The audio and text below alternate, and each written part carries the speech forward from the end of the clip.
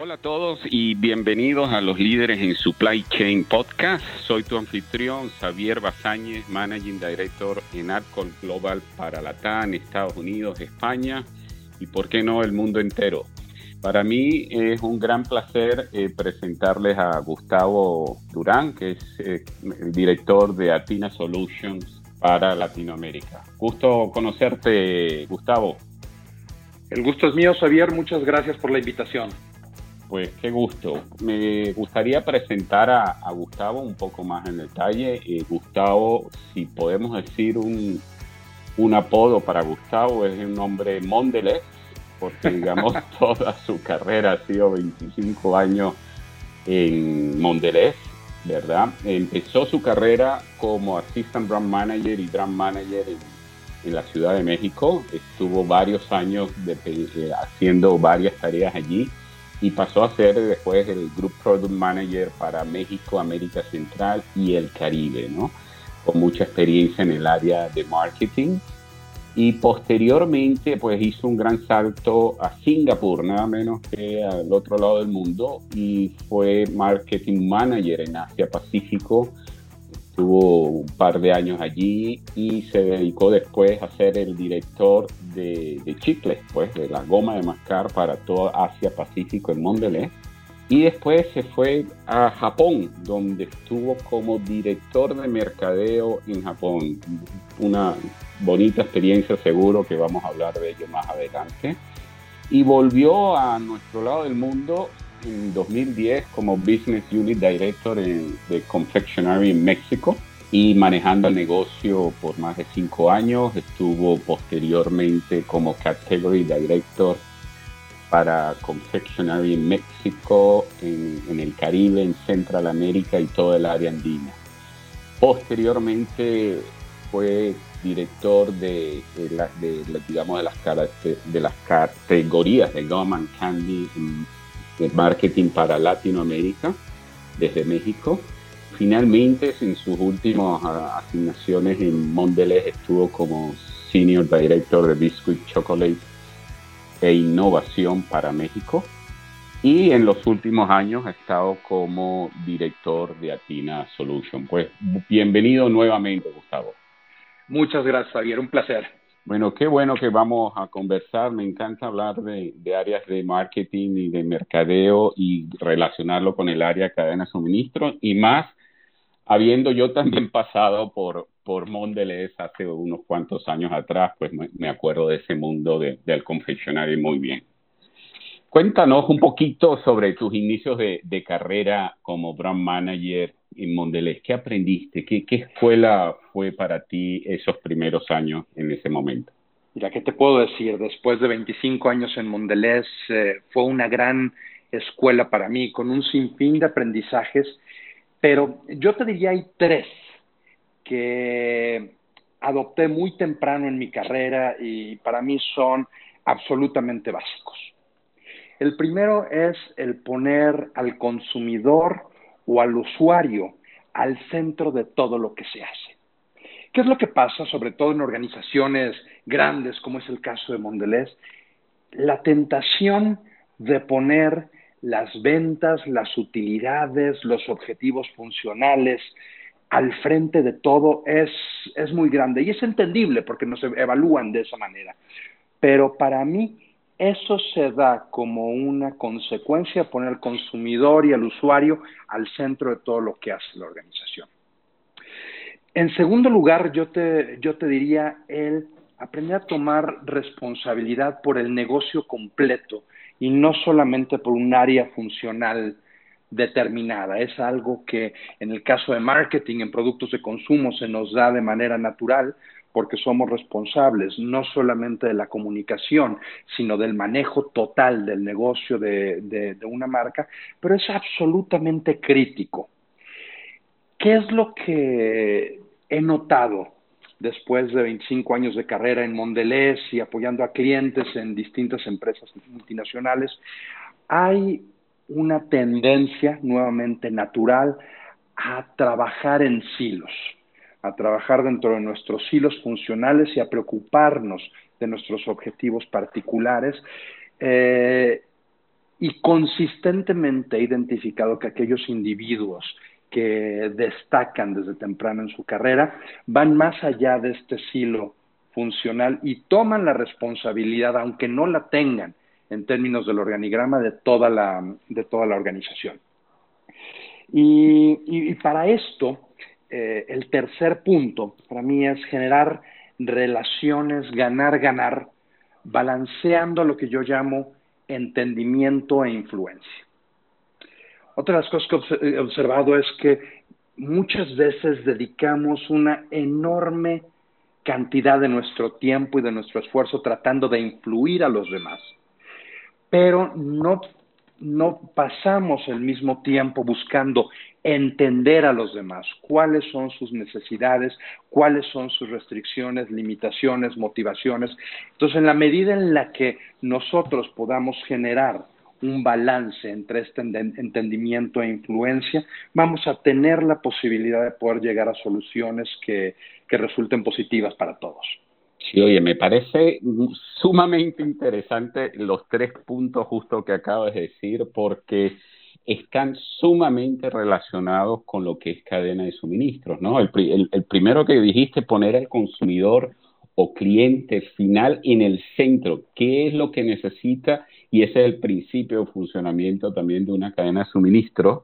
El tener lo que dijiste de las tendencias a trabajar en silos y lo que hace la cadena de suministro, supply chain, es tratar de eliminar silos, es tratar de organizar, enlazar en las distintas áreas funcionales. Y justamente el último punto, el de ganar, ganar, es, bueno, cómo poder servir desde el punto de vista de supply chain a ese cliente interno y externo. O sea, totalmente alineado el concepto que aprendiste allí de marketing con lo que debe hacer también gente o el negocio en una cadena de suministro. Y creo que aplica para toda la organización, Javier. Yo estoy seguro que muchas de las personas que nos oyen se habrán enfrentado de pronto con el decir, bueno, ya viene otra vez este loco de marketing, yo no sé qué tontería me va a pedir ahora. Y la gente de otras áreas funcionales, bueno, es que supply chain, yo no sé cómo no pueden ver las necesidades. En la medida en la que nosotros estemos abiertos a este entendimiento y buscando ver por el negocio completo, eso en mi experiencia se allana el camino. Sí, definitivamente es así. Y qué bueno que lo pones de manera que se entienda que todas esas áreas son procesos funcionales de la organización, en mercadeo, poner el consumidor en el centro y cómo desde el punto de vista de servicio de toda la cadena interna de la organización, cómo hacer, darle ese valor agregado que quiere ese cliente, ¿no? Y supongo que después al moverte como Group Product Manager con todo ese aprendizaje, tuviste pues quizá algunos proyectos interesantes o algunas actividades interesantes durante esos casi 5 años que estuviste en Ciudad de México manejando al frente de esas categorías para no solo para México, Centroamérica y el Caribe. Cuéntanos un poquito. Así es, fue un tiempo fascinante en el que tuve la oportunidad de trabajar en un momento o en otro con todas las marcas de la compañía, pero yo te diría que tal vez las que me trajo mayores retos y satisfacciones es Trident, eh, que después de este tiempo quedó posicionada como la marca de confitería más grande en México y en Latinoamérica. Y hay 3 puntos que para mí fueron retos enormes, tal vez los 2 primeros un poco más comerciales y el tercero ya teniendo que ver con el negocio en su totalidad y en particular con la cadena de suministro. En primer lugar, estuve a cargo del lanzamiento de la que hasta el día de hoy es todavía la presentación de mayor ventas de Trident en México, Centroamérica y Caribe. Trident 4 es una presentación pequeña de 4 pastillas que se ha vuelto tremendamente popular, pero que fue un lanzamiento complicado. En su momento venía al doble del precio de otros chicles que hubiera en el mercado. Entonces ahí el tema clave fue entender en dónde se agrega valor al consumidor para asegurar que se justifique ese diferencial de precio que se tiene. Voy muy rápido por el segundo, que también es más comercial, en el cual estuve a cargo del desarrollo de Trident Extra Care.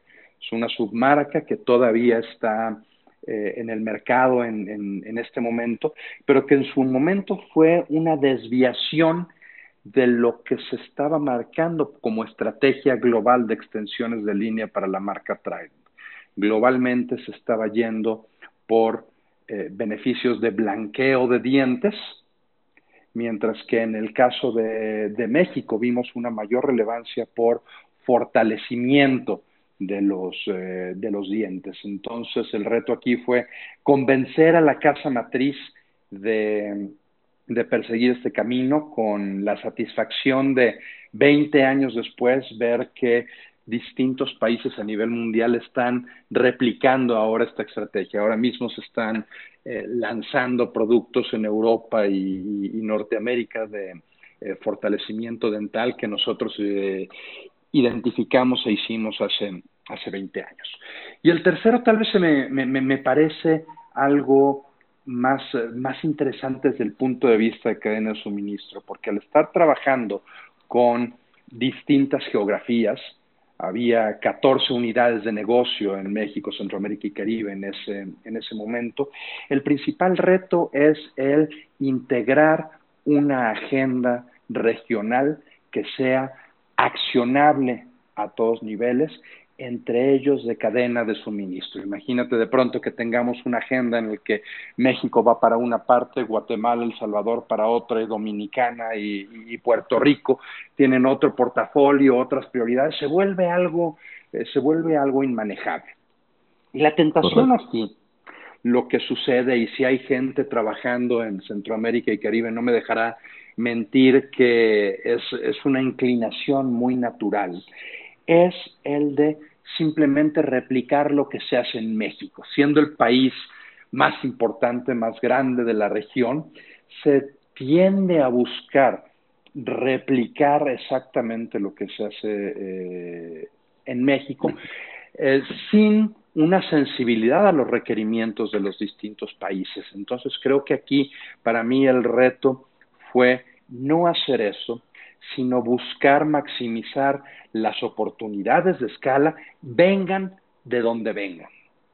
Tenemos que generar Claro. proyectos grandes y para eso no lo va a poder hacer México solo, ni Costa Rica solo, ni Dominicana solo. Vamos a tener que buscar esas sinergias, tratando de maximizar la escala y eficiencia, pero reconociendo y ajustando a las diferencias locales cuando sea indispensable. Y aquí subrayo cuando sea indispensable, porque la eficiencia que puedes lograr tú de integrar operaciones en estos países te da unos beneficios que tienden a ser enormes, pero en algunas ocasiones es indispensable hacer algún tipo de ajustes. Entonces aquí de lo que se trataba es hacer una columna vertebral de producto, de tecnología, que pudiera ser común en todos los países, Claro, claro. para aprovechar esta escala, y si había una diferencia indispensable, tratarla de hacer al final del proceso, típicamente en estructuras de empaque y configuraciones, para poder dar solución a estas necesidades particulares, pero sin perder los beneficios de las economías de escala. Sí, definitivamente eso es primordial y sobre todo en todo el área de Centroamérica y el Caribe, sobre todo son a veces complicadas de organizar y de sincronizar, o sea, porque uno cuando lo ves desde afuera, pues pareciera, bueno, Centroamérica, Caribe, un puntito en el mapa, ¿no? Pero son muchos países, muchas legislaciones distintas, entonces tienes que trabajar, como tú bien dices, en todos esos procesos, sincronizando y tratando de capturar esas sinergias que te permitan a ti pues mejorar definitivamente en el bottom del P&L, ¿no? En el EBITDA, que es lo que al final es lo que estamos buscando, ¿no? Es correcto, y es importante también reconocer que estos países, si bien no pueden tener la escala de población o de venta de un México, por ejemplo, tiene la complejidad en el manejo del negocio. Sí, Es un manejo de negocio con una complejidad comparable, y es ahí donde se tienen que buscar estos puntos de sinergia dentro de toda la región. Sí, no, definitivamente. Y supongo, bueno, esto debe haber sido un gran aprendizaje para ti que te permitió hacer nada más y nada menos ese salto a Singapur, a manejar el área de marketing para Asia Pacífico. ¿Cómo fue ese salto, no? Saltar al otro lado del mundo, pues 14 horas de diferencia y no es fácil, pero supongo pues que lo pudiste manejar. Fue un reto. ¿Qué estuviste haciendo allí en esos 2 años? Cuéntanos. Un reto súper interesante, porque no solamente se trata de un mercado distinto, de un consumidor distinto, se trata de muchos consumidores diferentes. Yo estaba manejando, basado en Singapur, pero manejando desde Pakistán hasta Nueva Zelanda. Entonces son culturas y consumidores sumamente distintos. Cuando viniendo yo de México, Centroamérica y Caribe, si bien hay diferencias, como notaba, culturalmente y en términos de gustos, hay más semejanzas que diferencias. Aquí sí era realmente un rompecabezas enorme, en el cual yo estaba a cargo del desarrollo estratégico y de innovación para la categoría de gomas de mascar, para los chicles. Y aquí el gran reto era precisamente, Xavier, garantizar el acceso a estas innovaciones a todos los países de la región con los costos, calidad y formatos que cada uno requería. Y te podrás imaginar el reto de alinear estos 3 puntos de costo, calidad y formato entre Japón, por ejemplo, que es uno de los países más exigentes, yo me atrevería a decir el país más exigente en términos de calidad a nivel mundial, con mercados emergentes en el sureste de Asia. Entonces era un reto enorme en el cual fue clave implementar 3 puntos. En un primer lugar es la centralización de nuevas tecnologías, el definir cuáles van a ser las avenidas tecnológicas a las cuales íbamos a estar apostando como región, ya que de otra manera ningún país aisladamente tenía los recursos, el capital para tener acceso a estas tecnologías de manera individual. Había que generar estas sinergias que mencionaba hace un rato. Sí, correcto. Y teníamos que entonces centralizar la localización de estas tecnologías de acuerdo a los capabilities y los costos que podía ofrecer cada país. Entonces te puedo poner como ejemplo, nosotros en ese momento una de las avenidas por las cuales apostamos fue desarrollar la tecnología de gomas recubiertas con centro líquido, y decidimos por estos capabilities y costos instalarlo en Tailandia. Yeah. Ahora, imagínate esa decisión cuando el negocio más grande de toda la región es Japón, precisamente, y le vas a poner la planta en otro lugar. Y Correcto. existe esta ansiedad de que no se va a hacer con los estándares de calidad y con los requerimientos que tiene el mercado japonés. Sí, totalmente. Y esos son los críticos, los puntos críticos y el trabajo en conjunto que, como tú bien dices, en el diseño desde el punto de vista de innovación y de mercadeo, cómo incluir y debe incluirse el área de cadena de suministro para poder garantizar cómo va a llegar ese producto, en este caso a Japón, con el quality correcto, con la frescura correcta y con los costos correctos. Exacto. Y es precisamente donde viene el segundo punto, el de alinear las expectativas. En términos de cadena de suministro, precisamente hacía todo el sentido del mundo.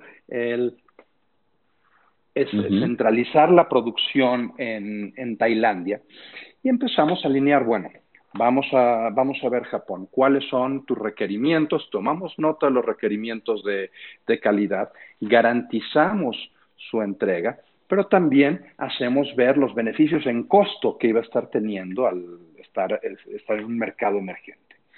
Y es aquí donde viene el tercer punto, que es hacer a los stakeholders, y nuevamente en este caso, dada que las principales preocupaciones eran de calidad, a los stakeholders de la cadena de suministro, parte de la solución. Correcto. ¿No? Entonces es ver, bueno, existe esta preocupación en términos de la calidad. ¿Cuáles son los elementos? Normas de higiene, contaminación de producto, consistencia en pesos y medidas. Vamos a identificar cuáles son los distintos elementos y vamos a trabajar de una forma conjunta, cadena de suministro de Japón con la de la región Asia-Pacífico y la de Tailandia, para poder asegurar estos puntos. Entonces la gente se vuelve parte de la solución, ¿sabes? Qué bueno. Si no la incluyes, si no la haces parte de la solución, Sí. es muy probable que se vuelvan parte de tu problema. Sí, correcto. Y es buscar siempre esa alineación y esa sincronización con la gente, involucrarla, y logras esos efectos de alineación y que entiendan las necesidades del negocio, que al final es satisfacer a ese cliente con ese producto innovador, ¿correcto? Pues, oye, qué interesante, muy, muy, muy interesante. Y ahí, digamos, aparte ya de ese marketing manager que ejerciste en Singapur con esta innovación, pasaste, bueno, supongo que lo que me contaste era parte de ese GOM Director para Asia Pacífico, ¿correcto? Es correcto. Correcto, es. correcto. Entonces, con esa innovación te fuiste nada más y nada menos a Japón. Dios. ¿Y cómo Japón. hiciste para hablar japonés allí? Supongo que hablarás Aprendí. Después de 3 años, aprendí, no a hablar perfectamente, pero sí por lo menos a darme a entender. Y aquí, Xavier, es un mundo distinto.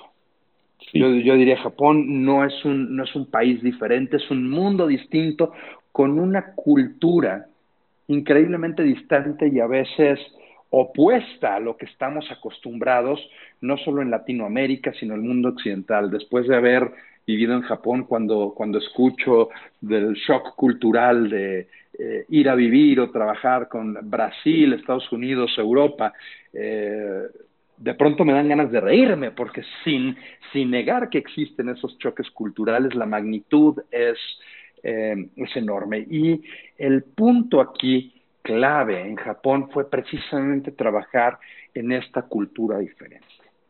Y es algo que aplica a todas las funciones, y nuevamente llevándolo al mundo de la cadena de suministro, porque toda proporción guardada, hablamos distintos idiomas y tenemos distintas culturas dentro de las diferentes áreas funcionales. Los mercadólogos piensan diferente que los ingenieros en cadena de suministro. Afortunadamente yo soy ingeniero trabajando en mercadotecnia, tenía la ventaja de tener ambos puntos, entonces vamos a hablar más adelante. Eso fue una ventaja competitiva enorme para mí, pero hay que reconocer que se hablan idiomas diferentes y se tienen culturas diferentes dentro de las otras áreas. En el caso de Japón, te voy a comentar algo muy interesante. Creo que el primer punto es asumir la responsabilidad de la alineación cultural. No esperar que el otro se alinee, no esperar que el mercadólogo piense como ingeniero, sino tomar, y viceversa, ¿no? No esperar como mercadólogo que los ingenieros lleguen a pensar como creativos de agencia, ¿no? Es asumir la responsabilidad de esa alineación, la responsabilidad personal de esa alineación cultural. En Japón, Xavier, uno de los puntos que más trabajo me costó fue entender que sí significa ya entendí y no significa no sé si se puede. Es una cosa fascinante. Cuando una persona te dice sí, no quiere decir que esté de acuerdo contigo. Quiere decir que ya entendió tu punto, pero no necesariamente está de acuerdo. Puede estar en desacuerdo, pero decirlo a rajatabla allá se considera poco educado. Y el keep face es algo fundamental. Entonces, el llevarle la contraria a alguien es hacerle perder, to lose face, perder esa dignidad. Sí, correcto. Entonces de pronto no te lo dicen. Y al contrario, cuando tú tratas como buen occidental de presionarlos a ver si algo se puede o no hacer, entonces te dicen no. Y ese no significa necesariamente que no se pueda, significa que no saben si se puede, pero tienen tal respeto por el compromiso y por la palabra dada que no te van a decir que sí, o Ya. no van a estar de acuerdo hasta que no estén absolutamente seguros. Y eso Claro. mismo pasa en la organización con las distintas áreas funcionales. El segundo punto que te podría decir dentro de esta cultura diferente es el entender los mecanismos, y esto igual aplica para todos los países y todas las organizaciones. Es crítico entender los mecanismos de toma de decisiones y de seguimiento a la ejecución. Si tú entiendes esos dos mecanismos y los puedes hacer trabajar a tu favor, estás del otro lado. En el caso de Japón, la toma de decisiones era increíblemente larga y tediosa, porque se tenía que hacer fingir que se tomaban decisiones por consenso, aunque a final de cuentas se tomaban en realidad jerárquicamente, pero tenían que tener una pretensión de que todos estaban alineados. Llegar a una toma de decisiones era increíblemente difícil. Sin Claro. embargo, una vez que se tenía una decisión, la ejecución se llevaba a cabo de una manera impecable y prácticamente sin tener ningún involucramiento y decisión. En nuestros países latinos, por ejemplo, yo noto que tiende a ser al revés. De pronto se nos facilita más la toma de decisiones, pero se tiene que estar dando un seguimiento increíblemente cercano a la ejecución y asegurar que se cumple con los Maestro, compromisos. exactamente. Entonces, el poder entender estas mecánicas es algo crítico en cualquier país y en cualquier función. Y el tercer punto para mí, o el tercer aprendizaje para mí, es algo que también aplica increíblemente acá en el suministro, y es el entender la calidad como un modo de vida y no como un costo.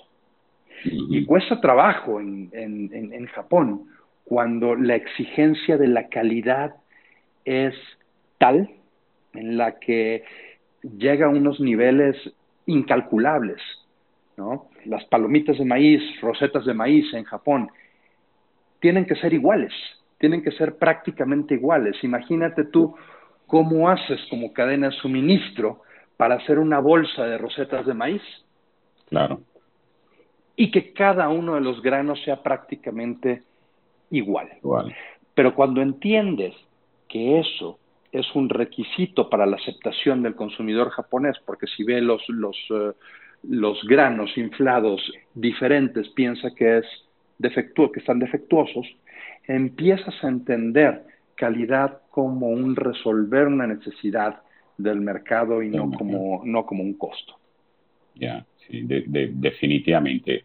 Esa experiencia en Japón tiene que haber sido muy, muy interesante y que te permitió poder abrir un poco más el entender ese consumidor final y las diferencias que hay entre las distintas culturas, ¿no? Y supongo pues que eso te tiene que haber dado un gran bagaje, digamos, cultural, porque, digamos, ahí regresaste a México, ¿no? Como director de la unidad de negocios del Confectionery y pues con una base más amplia, de mayor conocimiento, donde manejaste el negocio casi por 5 años allí. ¿Cómo fue Totalmente. ese regreso? ¿Cómo fue? No solamente me dio un bagaje, sino me dio un shock cultural más, porque yo Claro. cuando llegué a Japón, yo en las noches llegaba desesperado y solía decirle a mi esposa, es que dame a 3 latinos y yo le doy la vuelta a este negocio. Cuando regresé a México, dije, dame a 3 Dame a tres japoneses y yo japoneses. le doy la vuelta a este negocio. Es una cosa increíble. Pero aquí es donde te decía que empezó a volverse para mí una ventaja competitiva, se volvió una gran ventaja competitiva Claro. el ser un ingeniero mercadólogo, porque yo me atrevería a decir que el principal reto en estos 5 años en el que estuve manejando ya un negocio completo fue hacer una implementación inteligente de IBP, ¿no? Del Sales and Operation Planning Del transformado en IBP, SNOP, correcto. SNOP 2.0, el Integrated Business 2.0, Plan. correcto. Y qué El bueno. SNOP es, el IBP se origina en SNOP, como seguramente todos en cadena de suministro sabrán. SNOP se enfocaba solamente en ventas y operaciones, y lo que hace IBP es integrar el resto del negocio, la totalidad del negocio, desde la estrategia hasta la entrega. Entonces es el SNOP 2.0. Y me encanta que lo pongas en la mesa, porque es justamente la importancia de que un IBP y SOP 2.0 sea el abanderado, sea el Business Unit Director, el CEO de ese negocio, porque entiende la importancia de esa planificación y de esa sincronización. Cuéntanos cómo hiciste esa implementación. Mira, primero que nada, asegurando que el proceso de IBP guíe a la organización y no al revés, que la organización quiera guiar al proceso. Y eso pasa mucho. Te voy a dar un ejemplo. Cuando llegué yo de regreso a México, la unidad de negocios estaba pasando por una situación muy difícil en cuanto a ventas y utilidades. Entonces, de pronto, cuando se iba por el proceso de IBP y se llegaba una determinación de la demanda, por ejemplo, los objetivos de venta, de pronto en la región existía esa tentación de no podemos ir con ese número, es inaceptable, pongan otro número. Sí. No sé si te haya pasado, pero puedo apostar a que ha pasado. Entonces, eso para mí es la organización queriendo guiar a IBP, y ahí IBP pierde todo su valor. ¿Qué es lo que se debe hacer? Dejar que IBP guíe la organización, reconocer que hay un gap y tener un diálogo sobre cuáles son las acciones que se deben de tomar y los requerimientos e implicaciones para cerrar ese gap.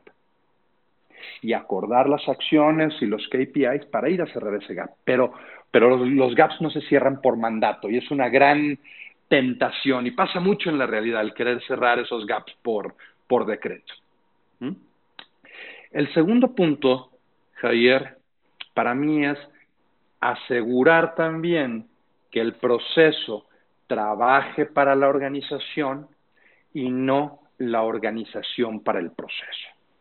Durante algún tiempo, sobre todo en etapas tempranas de la implementación, resultó ser terriblemente desgastante para los equipos, con una cantidad de tiempo y frustración dedicada al proceso de una manera enorme, porque se busca adecuar que la organización trabaje para el proceso. Entonces nosotros pasamos de tener una implementación de IBP, si me permite hacer el paralelismo, del libro de texto de Oliver White a un Agile methodology. La primera tentación es hacerlo de libro de texto, y eso no siempre funciona. Tienes que reconocer cuáles son las fortalezas, áreas de oportunidad, requerimientos específicos de tu organización. Entonces, con esa base de Oliver White, entras a un proceso Agile, en el cual haces un prototipado acelerado de distintos módulos, de distintas partes, haces ajustes, haces prototipos y lo llevas a la práctica. Si funciona, se queda; si no, iteras y vives en este eterno beta testing, que es fundamental para Agile. Y no esperas a tener una sola implementación perfecta, y menos desde el principio. Y el tercer punto que te podría decir, para mí, es tener una automatización temprana del proceso. ¿Qué tan temprano? En cuanto tus prototipos parciales empiecen a trabajar. Eso es súper crítico, porque si nosotros nos vamos al canon nuevamente de Oliver White, hay 4 fases en el desarrollo, en la implementación de IDP, o cuatro etapas. Empiezas con coordinación entre las áreas, después en una siguiente etapa está el control, hasta un tercer punto viene la automatización y finalmente la integración. Y para mí la automatización no debe pasar en una etapa 3 necesariamente, sino debe pasar desde la etapa 1. Debe estar completa ya en etapa 3. Y te voy a dar un ejemplo para tratar de aterrizar esto. Una de las principales premisas de IBP es que debe de existir una sola versión de la realidad, una sola base de datos que informe todas las decisiones. Si tú no automatizas eso, automatizas esa base de datos, esa versión única de la realidad, aseguras los accesos, aseguras de que se vaya actualizando en tiempo real, sin tener que tener a la gente involucrada, necesariamente capturando números o persiguiendo la última versión. Si tú no haces eso, no vas a poder pasar de la fase 1. O vas a poder pasar, pero a costa de sangre, sudor y lágrimas. Entonces es ahí donde para mí es, en cuanto el prototipado empieza a dar resultado, tienes que automatizar. Por partes pequeñitas, nos comemos el elefante a bocados. A pedacitos, correcto. Y efectivamente, en la etapa 3 ya debe estar todo automatizado, pero no esperar hasta entonces. Sí, definitivamente. Oye, qué interesante y qué bueno poder escuchar a un Business Unit Director diciendo la importancia de un IDP, porque realmente es crítico y es crucial para el manejo de un negocio. Es la base. Teniendo experiencia en manejo total de negocio, yo me atrevería a decir, Javier, que 3/4 partes de los retos de un manejo integral de negocio se resuelven o se disminuyen significativamente con una adecuada implementación de IDP. Sí, definitivamente, totalmente de acuerdo. Y cuéntanos, después de esa aventura de implementando y llevando y levantando el negocio de México, te tocó la responsabilidad de manejar toda el área de la categoría de confectionery, pues casi toda América completa, ¿no? Estuviste 1 año y algo manejando esa iniciativa. Es correcto. Y aquí, nuevamente, el reto es generar una agenda común. Primero, en términos de una centralización de manufactura, porque teníamos una dispersión de manufactura y de plantas que no era óptima, y entonces empezamos a centralizar sobre 2 grandes plantas en la región, en México y en Brasil, una tercera más pequeña en Argentina. Y aquí tuvimos que hacer precisamente, para que esto pueda funcionar y sea manejable, no puedes traer todos los productos que existían en 25 países a una sola unidad de manufactura y esperar que vayas a poder sacar todo. Entonces aquí fue crítico el poder generar una estandarización de portafolio. Correcto, y eso es crucial porque a veces, como tú mismo lo dices, el marketing empuja mucho a un solo tipo de producto para los consumidores, que el consumidor de un país es único y no es igual al de otro, cuando hay barreras ahí que romper, ¿correcto? Y siempre marketing te va a dar 400 razones y muchas veces muy válidas de por qué deben de ser diferentes. Pero nuevamente aquí entra el alinear, número 1, cuáles son los productos críticos. Y en gran medida los productos críticos muchas veces van a tener muchas similitudes. Y realmente puedes atacar las diferencias en términos generales al final de la línea, con configuraciones y diseños de empaque diferentes, tal vez algún sabor. En un mundo globalizado ya los productos críticos tienen que estar muy alineados. Después tienes que pasar a racionalizar las colas. Correcto. Porque esto nuevamente pasa en prácticamente cualquier negocio que se cumple a la perfección el Pareto, tienes un 20% o menos, yo me atrevería a decir, de productos que te hacen 80-90% de la venta y 90-80% de productos que solamente te hacen un 10-20% de la venta. Correcto. De esos hay que eliminar muchos de ellos. No hay que tener miedo, el impacto va a ser, lo hemos visto, en el 90% de los casos mínimo. En el 10% que hay una razón de mantenerlo se puede considerar, sobre todo cuando no vaya a haber un sustituto lo suficientemente cercano. Y luego es mantener ese portafolio. Yo en estos 25 años, Javier, me he cansado de ver esfuerzos de SKU rationalization que voltean a la compañía de cabeza para 2-3 años después estar con el mismo número de SKUs. Entonces, implementar una disciplina férrea de at least one in, one out, exacto, por lo menos, porque puede ser uno adentro y dos afuera, es fundamental, ¿no? Si quieres meter un producto, tienes que definir cuál es el producto que sale. Sí, y cuesta trabajo. Sí, no cuesta mucho trabajo.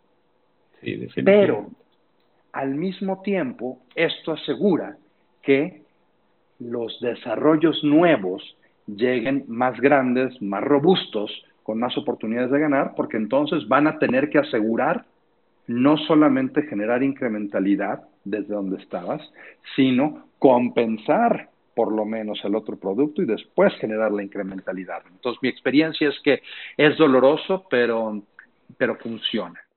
Sí. El segundo punto que te diría es en términos del manejo de capital en la región, que también es un tema, en mi experiencia, crítico en cadena de suministro. Y muchas veces la tentación es tenerlo perfecto desde el primer momento. Bueno, vamos a lanzar un producto, vamos a lanzarlo, entonces necesitamos inversiones de capital, por lo general muy altas, para que esto no me vaya a afectar mi eficiencia, mi costo por kilogramo, cualquier indicación de supply chain. Y esto te lleva, después, a la vuelta de 5 años, estar lleno de equipo obsoleto o subutilizado. Correcto. Porque los lanzamientos no cubren con las expectativas. Entonces, aquí el tema es fracasar rápido y barato. Entonces, correcto, si vas a hacer algo, usa un testeo, aunque no sea perfecto, ¿no? Impórtalo de otro país, aunque te salga carísimo, aunque lo tengas que subsidiar. Típicamente es más barato subsidiar 6 meses un producto y después tomar la decisión de tener una manufactura local a quedarte con una inversión de capital obsoleta después. Entonces, creo que esos dos fueron los puntos clave para poder tener un manejo total de Latinoamérica. No, excelente, me parece que es sumamente interesante, ¿no? Y después estuviste unos 2 años más, bueno, creo que en esta misma posición de Gone and Candy Marketing for Latinoamérica, ¿no? Así es, correcto. Correcto. En Latinoamérica, y después ¿sí? Paso a manejar el negocio de chocolates, galletas e innovación. Exactamente, en una categoría distinta. Cuéntanos cómo fue esa experiencia de esa nueva categoría. Una experiencia increíble, porque aquí el reto era desarrollar la categoría más grande de Mondelez a nivel mundial, que es galletas, en un mercado en el cual tienes un líder increíblemente fuerte como lo es Gamesa. Sí, correcto. Entonces, si bien a nivel mundial Mondelez es líder con Oreo y Ritz, en México, quien nos escuche, no me dejará mentir que Emperador y los productos de Gamesa tienen un poder enorme. Y para poder ganar era fundamental el tener un desarrollo de portafolio adecuado. Te doy un antecedente. El negocio de galletas era relativamente chico para Mondelez en México, entonces decidió surtirlo precisamente buscando esta eficiencia y estas economías de escala, se cerró la planta de galletas del mercado local en México y se buscó surtir al país de una fábrica enorme que está en Monterrey, es la fábrica de galletas más grande del mundo, pero que estaba diseñada para dar servicio al mercado norteamericano, que es sumamente distinto en términos de las configuraciones de producto que se requerían. Y al ser una planta tan moderna y tan grande, tan automatizada, no tenía la flexibilidad de dar el portafolio que requería México. Entonces ahí, a diferencia de otras ocasiones en donde tuve que abogar por una centralización de manufactura, aquí fue el implantar una línea de manufactura local para dar esa flexibilidad, no para sustituir el suministro de Monterrey, porque sigue teniendo valor la escala, sino para dar la flexibilidad mínima indispensable para poder cubrir con el portafolio. Entonces, para mí, el principal aprendizaje desde el punto de vista de cadena de suministro es saber que no hay una solución única en este eterno dilema entre centralizar o descentralizar. Hay que tener bien claro cuál es el estatus del negocio y las necesidades. El segundo punto, Javier, es poder tener un desarrollo conjunto de portafolio entre las distintas áreas funcionales. Y te voy a dar un ejemplo de algo que nos pasó y estuvo a punto de convertirse en un fracaso muy doloroso, que vemos dentro del área comercial, mercadotecnia y ventas, definimos cuál es el conteo de producto, cuántas galletas deberían estar de forma óptima por empaque, y vemos que por los puntos de precio, para llegar a un punto de precio de abajo de 5 pesos, deberían ser 2 galletas. Le preguntamos a cadena de suministro, ¿se puede hacer esto en una presentación de 2 galletas? Sí, se puede hacer, perfecto, vamos adelante.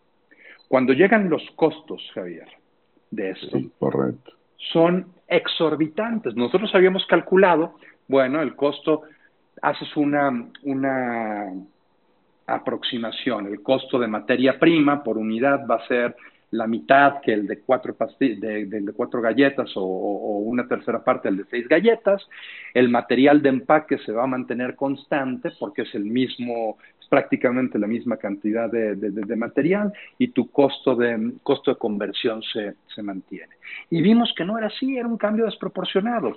Lo que pasa es que la máquina le da igual si estás metiendo 2 o 4 galletas, porque con un mismo golpe de máquina metes a la bolsita 2 galletas o pones las 4 galletas una encima de otra, pones 2 pisos, digamos, y cuesta un mismo golpe de máquina meterlo a la bolsa. Entonces, si nosotros no hubiéramos ido con cadena de suministro para ver, bueno, ayúdenos a entender estos costos, ¿cómo lo podemos hacer? No nos hubiéramos dado cuenta que estábamos generando inconscientemente una ineficiencia tremenda en la línea. Entonces, el aprendizaje para mí ahí fue no llegar con una lista de requerimientos, sino de manera conjunta, desde el día 1, el definir el portafolio, la configuración ideal. Y el tercer punto, Javier, para terminar rápido, es alinear la oferta y demanda. Yo creo que en estos 25 años que yo he estado trabajando en mercadotecnia y dirección general, una de las frases que más frecuentemente me toca escuchar de parte de cadena de suministro es, bueno, ¿por qué no vendes lo que yo te puedo hacer? ¿No? Correcto. Porque siempre estamos pidiendo más producto de las líneas que están topadas, y de las líneas en las que hay capacidad, ahí no lo queremos, ¿no? Y la respuesta del área comercial intuitiva es, pues, porque es lo que requiere el mercado. Yo no controlo esto. Pero ¿sabes qué? Sí se puede alinear la oferta y la demanda, y sí se puede controlar el mercado. Nosotros, mientras teníamos esta línea de manufactura local, teníamos que seguir trayendo el producto de Monterrey, y como te decía, eran líneas poco flexibles, en donde para podernos dar el producto que nosotros queríamos, que eran galletas empacadas en bolsitas de 4, 6, 8 galletas, tenían que darnos también unas charolas de plástico en donde venían 20 galletas sueltas, y que es la presentación que se vende en Estados Unidos. Y acá no se vendía. Y eso llevaba a unos desperdicios tremendos, porque nosotros teníamos que tener el producto, nos gustara o no. ¿Qué hicimos? Ofertar esos productos, y con ofertas súper agresivas. Hubo unos reducciones de precio súper fuertes que nos llevaban a márgenes ridículamente bajos, y que costó mucho trabajo vender esos márgenes ridículamente bajos, pero la alternativa era destruir el producto, y entonces los márgenes iban a sufrir por el write-off. Entonces, creo que es pasar de esa mentalidad de, bueno, yo no puedo afectar la demanda, o vender más de lo que me piden menos. Hay formas, y muchas veces es muy útil hacerlo.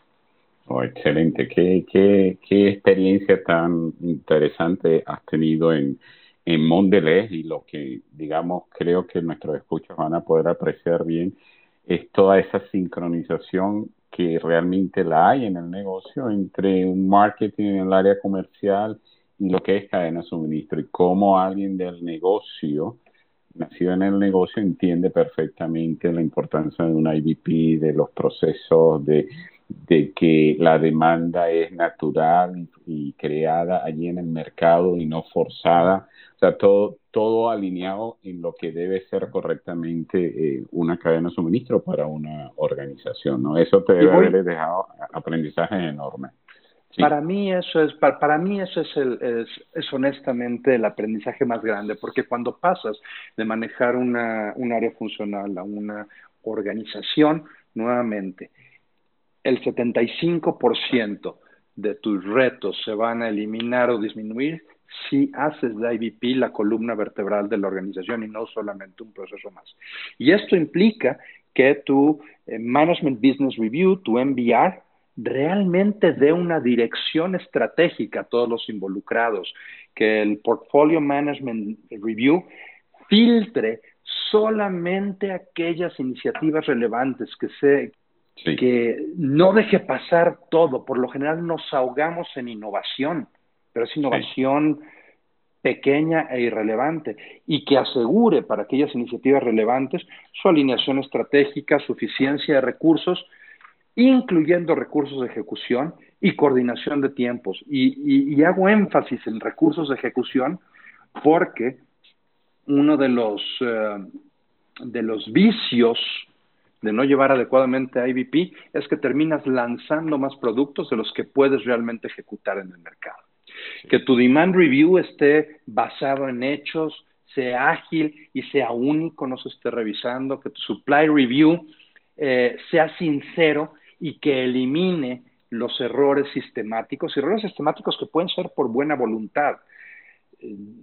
Yo me cansaría de decirte las veces en las cuales en el supply review se dice, bueno, no podemos llegarle a este objetivo de manufactura, y al cierre de mes, buenas noticias, Gustavo, hicimos un esfuerzo y lo sobrepasamos, y al siguiente mes hicimos otro esfuerzo y lo sobrepasamos, y al siguiente mes lo mismo. Bueno, si lo sobrepasamos sistemáticamente, no es un esfuerzo, es un error sistemático que hay que eliminar.